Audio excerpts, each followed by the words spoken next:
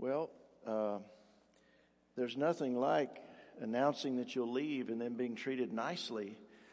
And my chairman of deacons has brought the elements up here and said they're right there for you. And so, Dave, thank you for that. So I appreciate that so much. I appreciate the kind words and the encouragement from everyone. Thank you so much for that.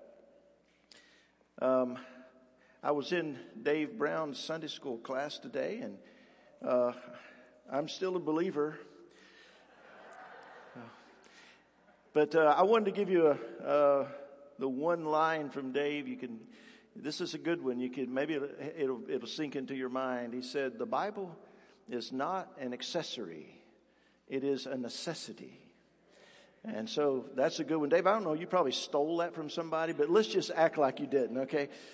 So, amen. I appreciate it. It was a great time in that class today, and enjoyed being with them. Now, I want you to get your Bibles and go to John chapter 10. And between now and Easter, we'll just be working through sections of the Gospel of John, beginning here with chapter 10 and moving forward. So if you want to read ahead, you can do that. Now, I won't work on every chapter between here and the end of the book, but it would be a good exercise for you to just begin reading chapter 10 in your quiet time, your devotional time, and read all the way through the end of the Gospel of John. And then you'll be prepared for all that's coming between now and Holy Week, and get a little bit of a running start and be able to pray about that and think about it ahead of time, and be a blessing to you. Most of the time, I don't have to announce that. I'm preaching through a book of the Bible. You know where we're going, right? So I wanted to make sure that you knew that. And so John chapter 10, this familiar section of Scripture for many of you, it's the section about the Good Shepherd, Jesus being the Good Shepherd.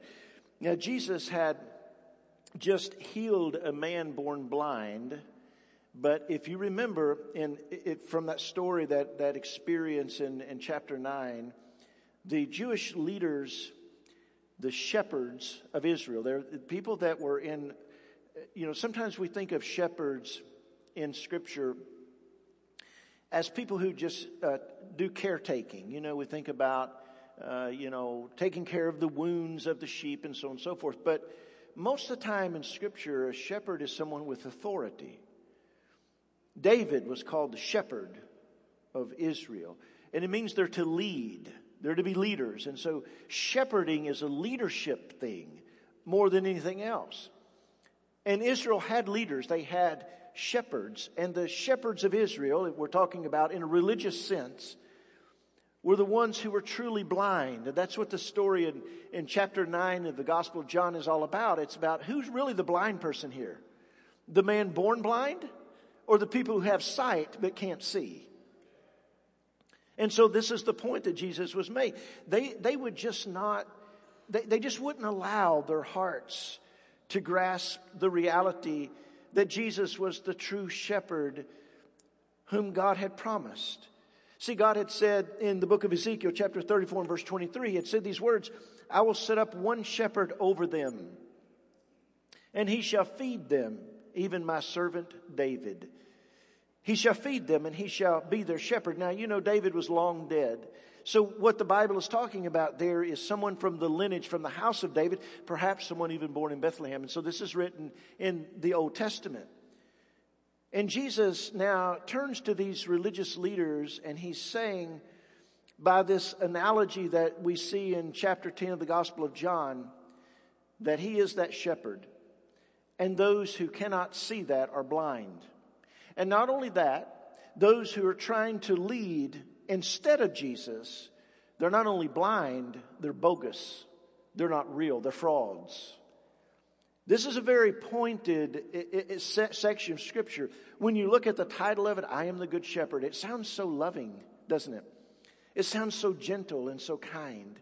And probably, you get in your mind Thomas Kincaid or something, some artwork, or Jesus, holding the little lamb, And so you think of the Jesus meek and mild and lowly and all those things, which He is those things, to be sure. But He's also shepherd. And being a shepherd is primarily about leading a flock. It's not about running an infirmary. It's leading, and it's difficult. It's not easy. Now, I do want to make this announcement. I am a little bit under the weather. My voice is messed up. I've got the Ohio crud, and I just want to assure you of this. I did take a COVID test, and it is negative. It's the only test I've ever failed my entire life, and so I failed it. So I'm not, but I won't get all up in your grill or anything, but I am COVID free. I have something worse, the Ohio crud. COVID is a little easier to get over with most of the time. This stuff just lingers for days, If you get this in Ohio, if you get this crud, it lasts longer than spring here. It does. So this is the section of Scripture here. Verses 1 through 21 is the section that we're looking at, and we'll get as much of it as we can. But I want to just point out Jesus is the Good Shepherd here, and I want you to see, first of all, His presence with His sheep. Now, verses 1 through 6, Jesus said, "Truly, truly, I say to you, he who does not enter the sheepfold by the door, but climbs in by another way, that man is a thief and a robber. But he who enters by the door is the shepherd of the sheep. To him the gatekeeper opens. The sheep hear his voice, and he calls his own sheep by name and leads them out.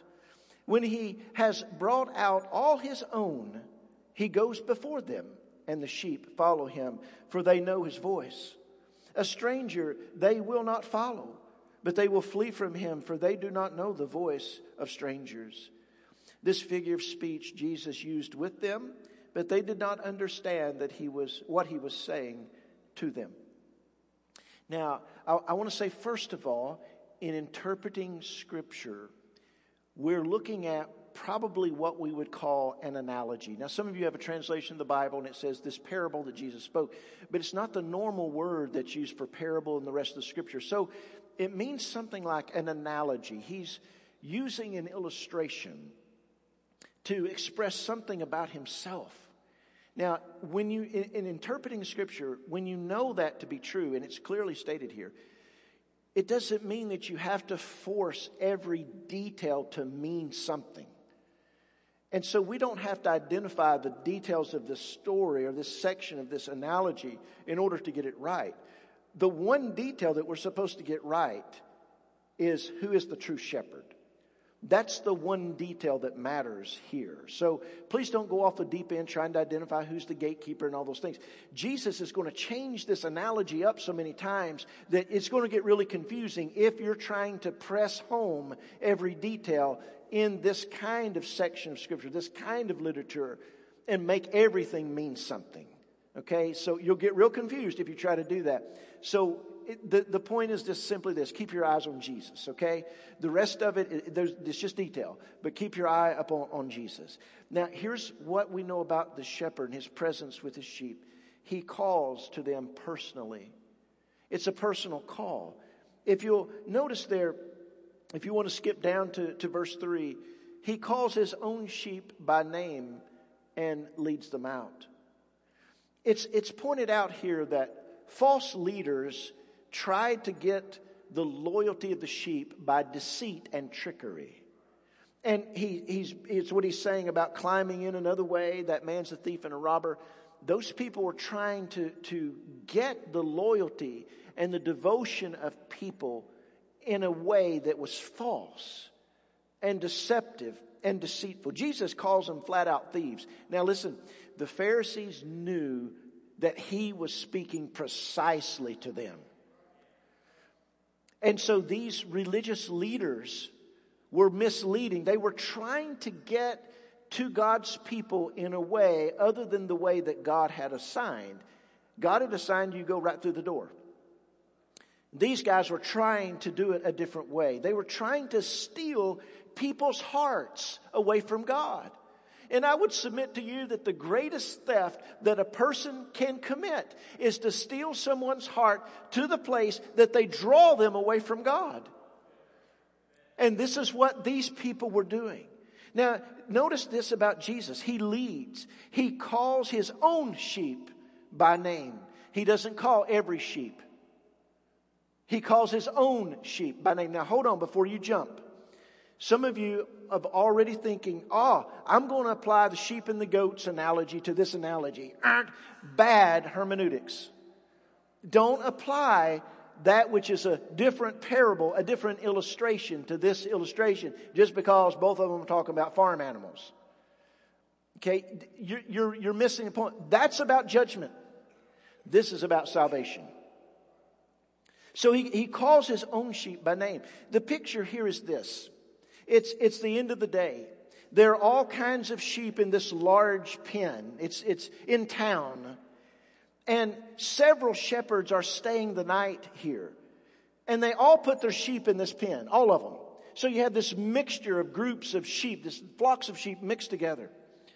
But in the morning, the shepherd has to get his sheep, his own sheep, out from the midst of all of these sheep.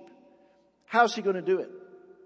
Is he going to go into the midst and start grabbing them by the ears and pull them, that's mine? That's not how the shepherd does it. The shepherd calls. And when the shepherd calls, only his sheep respond. There's not a general call. All sheep, come to me. That's not what the call is. Instead, it's a personal call. It's a specific call. It's an effectual call. And those who truly belong to him will come out from among the other sheep. I read of a man who saw this happen with 3 or 4 shepherds. He was a tourist in Israel.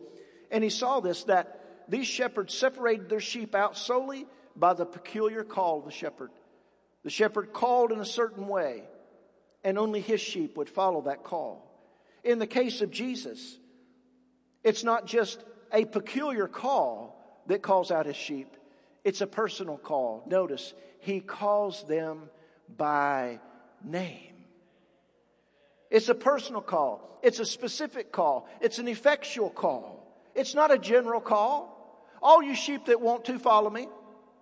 He calls his own by name. And they come out from among the other sheep. He calls effectually, verses 4 through 6, when he has brought out all his own, he goes before them. And the sheep follow him, for they know his voice. A stranger they will not follow, but they will flee from him, for they do not know the voice of strangers. This figure of speech Jesus used, they didn't understand what he was saying. Note that these are his own sheep. His own sheep follow him. And notice also that they know his voice. The word know, akuo, it means they recognize. They hear his voice with understanding. They hear it with recognition, and they hear it even with comfort, a sense of comfort. And as a result of hearing that voice, they respond to it. Now, let me say this. When you came to Jesus, you heard the voice of Jesus. So, well, no, I didn't hear an audible voice. Of course you didn't. Of course you didn't. But have you ever seen those dog whistles that don't make any sound to you, but they do to the dog? It's the same thing with the preached word. Everybody's hearing it with their ears, but only the one that Jesus is calling truly hears the call. It's inaudible to everyone else. But to the one or the two, the three that he's calling on that day, it is absolutely loud. There's nothing like the call on the heart that is louder than anything you'll ever hear with your ears. It's Jesus calling his sheep out. He's not calling everybody that day. He's calling his own from out from among the other sheep. It's an effectual call. They will not follow a stranger. They won't follow a false shepherd. Why? Because they will not recognize his voice. They won't recognize this strange voice that does not bring comfort. This strange voice sounds like danger. And they will not follow. This is the presence of Jesus with his sheep. This is how he works. Now, look at his protection over his sheep. Verses 7 through 10, let me just read that section. And then we'll go back. So Jesus again said to them, see, they didn't understand. So Jesus again said to them, truly, truly, I say to you, I am the door of the sheep. All who came before me are thieves and robbers, but the sheep did not listen to them. I am the door. If anyone enters by me, he will be saved and will go in and out and find pasture. The thief comes only to steal and kill and destroy. I came that they might have life, or they may have life and have it abundantly. His protection over his sheep. Now, what is the position of Jesus here for his sheep as far as protection is concerned? In verse 7, he said, I'm the door. Now, just a minute ago, the picture of Jesus was just that of the shepherd, and the shepherd that goes into the fold the right way. But now he switches and he says, okay, let me say it a different way. I'm the door. Now, this seems a little confusing. Which one in this story, Jesus, are you going to be? Are you going to be the shepherd or are you going to be the door?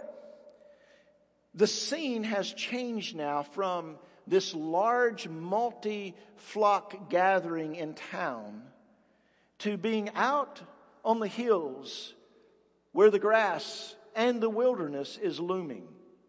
And so in that situation when the sheep are going to be out all night, they will build a makeshift shelter out of limbs and briars and so on. And they will build this. And it doesn't have a roof. And it's just an enclosure where you can put the sheep in there. And of course there's no door. They don't have a door. They can't make a door out there in the middle of nowhere. And so this sheepfold out of brush and limbs and briars out of the middle of the field. And so then, how can Jesus then say that he is the door? Well, here's an illustration that may help us. A man was traveling with his tour guide in Israel. And he came across a shepherd and his sheep. And the shepherd showed this tourist his sheepfold into which he led his sheep at night. There are 4 walls, only one opening. And the tourist asked the shepherd, how can the sheep be safe in a fold that has no door? And the shepherd responded, sir, I am the door. The shepherd went on to explain, when the light has gone out and all the sheep are inside, I lie across that open space. And no sheep ever goes out but across my body. And no wolf comes in unless he crosses my body. I am the door. And this is what Jesus is saying about his sheep. He is the protector. And he does it by laying himself down between the sheep and the danger that would ruin their souls. That's what Jesus does. That's the kind of shepherd he is. And we find in this section of Scripture that that's not the kind of shepherd these hirelings are. These that really don't own the sheep, they don't lay down at the danger zone. They don't put their life out there for the sheep. And we find in a minute instead they run. But what is his purpose? Why? Why is the shepherd doing this? And he tells us in a verse that you know very well. He tells us, verse 9, anything that's going to come in and go out, it's by him. And so when you do that, you'll be saved. If anyone enters by me, in other words, across me or through me into the sheepfold, that person's going to be saved. And then he goes on to explain. In verse 10, the thief comes only to steal and kill and destroy. The thief. Who's the thief? Well, he's talking about the Pharisees. Now, we apply this to Satan a lot. And it would be true. But primarily, he's applying this to false teachers. Why is it that I am so pointed, so direct, and warn you about false teaching and those who promote false teaching? Why am I so confrontational about that?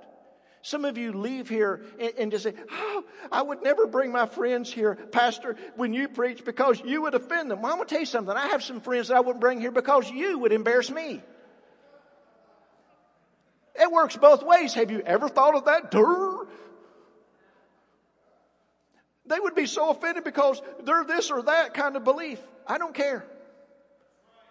I just don't care. I'm not here to not offend people. As a matter of fact, I'm here to offend.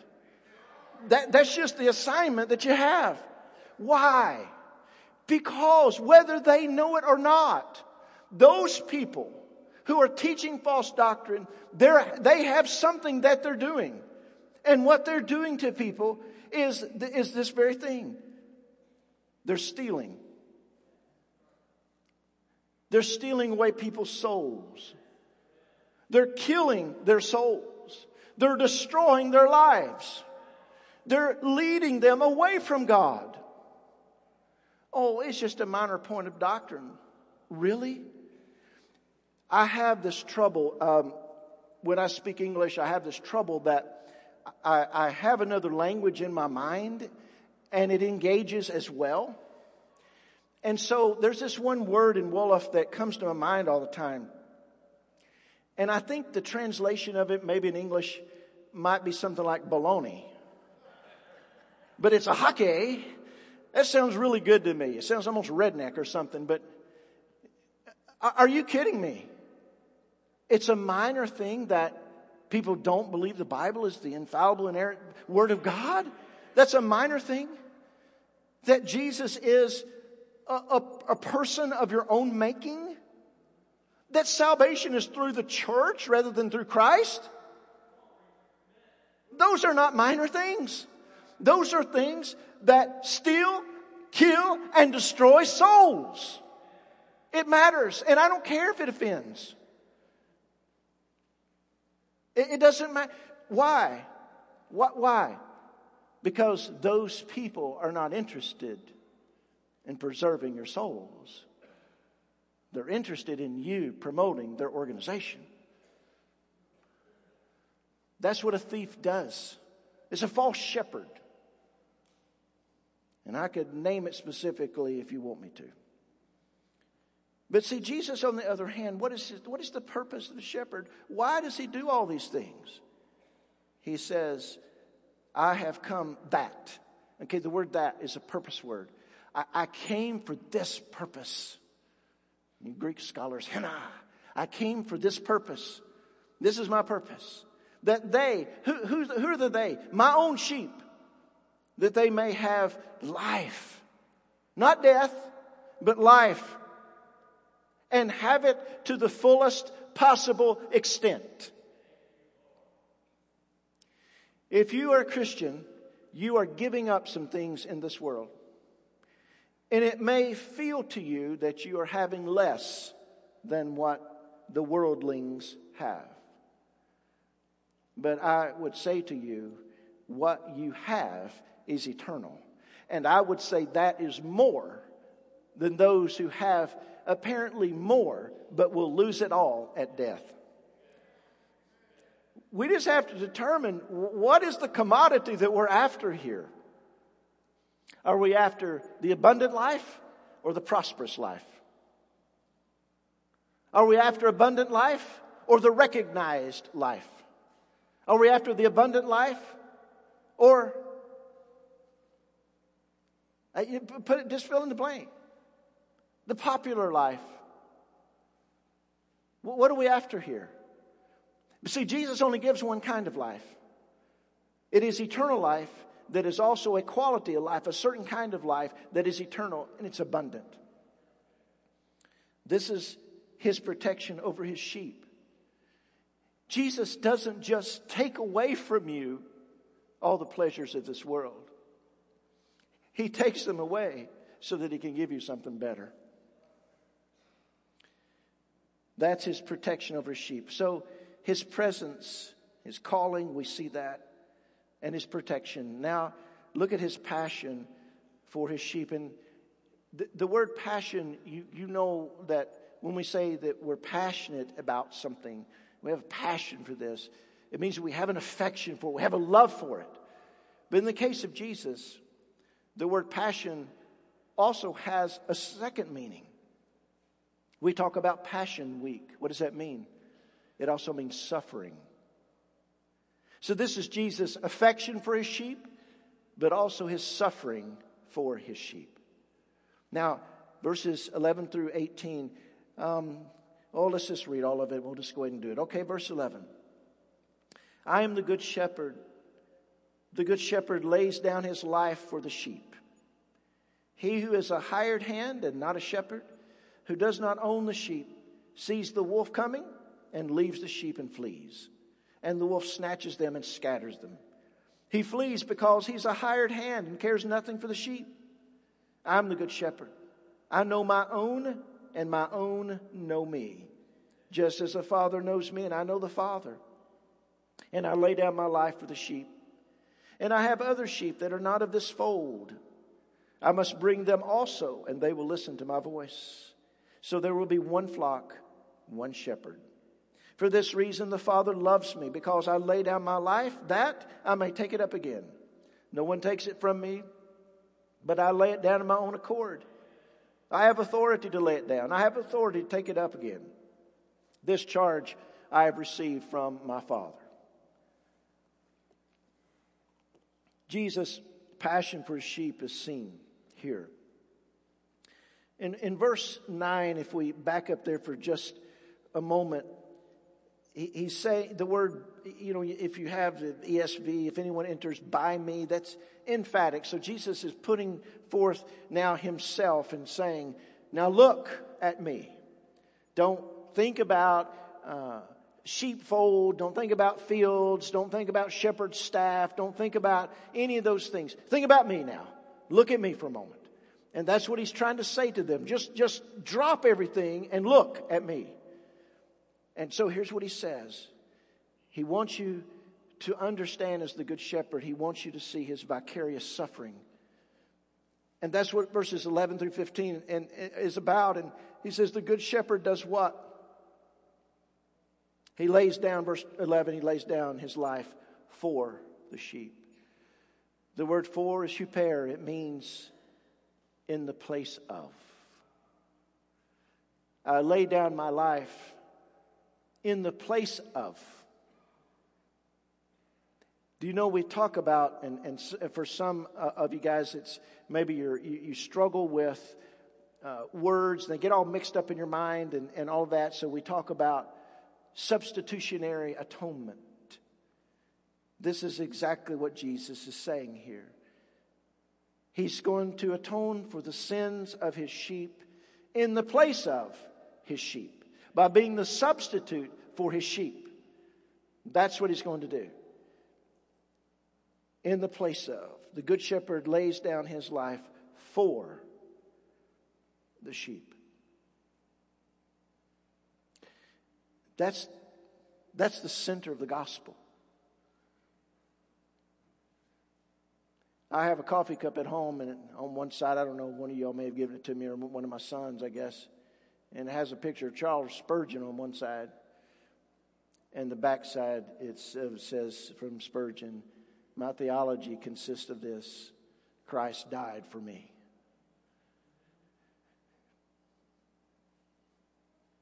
These are not clean sheep. These are not compliant sheep. These are not well-bred sheep. These are not show sheep. These would not make it at the Ross County Fair. They would be judged, flawed, insufficient. They wouldn't win a ribbon. Nobody would hold these sheep up as the cream of the crop or the best of the flock. But that's just the kind that the Good Shepherd has died for.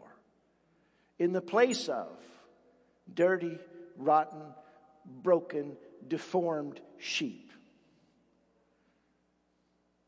The Good Shepherd and his vicarious suffering in the place of his sheep. What do you do with sheep? Two things. You shear them and you slaughter them. That's all they're good for. Don't try to make a pet out of sheep. They're stupid. My dad had sheep. It was like best day ever when he got rid of them. Stupid. You can't leave the things. And for whatever reason, you have this whole field. It's nice and green. And then there's one place where the water trough is, and it gets a little muddy there. What do? They come lay down there. Just idiotic. Stick their head through the fence and just, bah. That's just a call for dogs to come. What are you doing? These things are stupid. I talked him into getting them. I don't know. Anyway, the good shepherd lays down his life for the sheep in the place of. My point, I think, is obvious. Do I have to state it? Lest any of us think that in some way we were worthy of the sacrifice of the shepherd. You are deluded and deranged. Not even close. Look at this visionary gathering by the shepherd, though, in verse 16. He says, I have other sheep that are not of this fold. What fold is he talking about? Well, he's speaking to Jews. And he says, I have other sheep, not of this fold. In other words, I have other sheep that are not Jews. Now, understand that the gospel had not been preached to the Gentiles yet. Not only wide scale, I mean, here and there, one or two from, time to time, but not on a wide scale basis yet. Apostle Paul hadn't, come rummaging through, the Gentile world yet. So Jesus is already saying, he's not saying, I hope to have some other sheep, not of this fold, or I will have. What does he say? I have. Dead stop. I have. How can he make that statement? Chosen from the foundation of the world. That's how. Do you not see and understand how this works? This is how it works. I have other sheep that are not of this fold. And if you are a follower of Jesus, He was speaking about you right there, even before you were ever born. He already had you. The only thing He had to do was come and call you out from among the other sheep. He already had you. He already owned you. How does He own you? He paid the price for you. You are not your own. You're bought with a price. And He said, I must bring them also, and they will listen to my voice. Now, what is the one mark of one of His sheep that we see here? They listen to His voice. How do you know if you're a follower of Jesus? You follow. It's just pretty clear, right? Now, do sheep ever go astray and get in the briars? Oh, yep. But how do you know? Okay, listen to this. How do you know? If you make a profession of faith, you wander from the Lord, you get off down in Satan's briar patch, how do you know then if you belong to the Lord? He comes and gets you. You see, if you don't belong to Him, He'll just leave you there. He'll just leave you there. There's no point. He doesn't own you. That's Satan and his shepherd's going to get that one. Not mine. And they will listen to His voice. I don't know about the theology of this. I think it does line up with some scripture, and I don't know who to give credit to about this, but I heard this one time, maybe when I was a kid, that if a shepherd has a lamb that just keeps straying, he will get that lamb and break its leg, and then carry that lamb around until it's healed, so that lamb will come to depend upon the shepherd and what it means to stay close to Him. How do you know? The Scripture says of us that if we go astray, He will discipline us. That's how you know. If you walk away from Christ and there are no consequences, you didn't know Him to begin with. You just happened to be in the same large sheep pen with all the other flocks, but you were never a member of His flock. You just mistakenly got mixed in with His group. Now this gathering, what is He doing? He's going to bring those who are of his flock that are Jews, those who are Gentile. And what's going to happen? There will be one flock and one shepherd. One flock and one shepherd. Part of the problem that we have with racism in this country, especially among professing believers, is that we identify ourselves by the wrong name.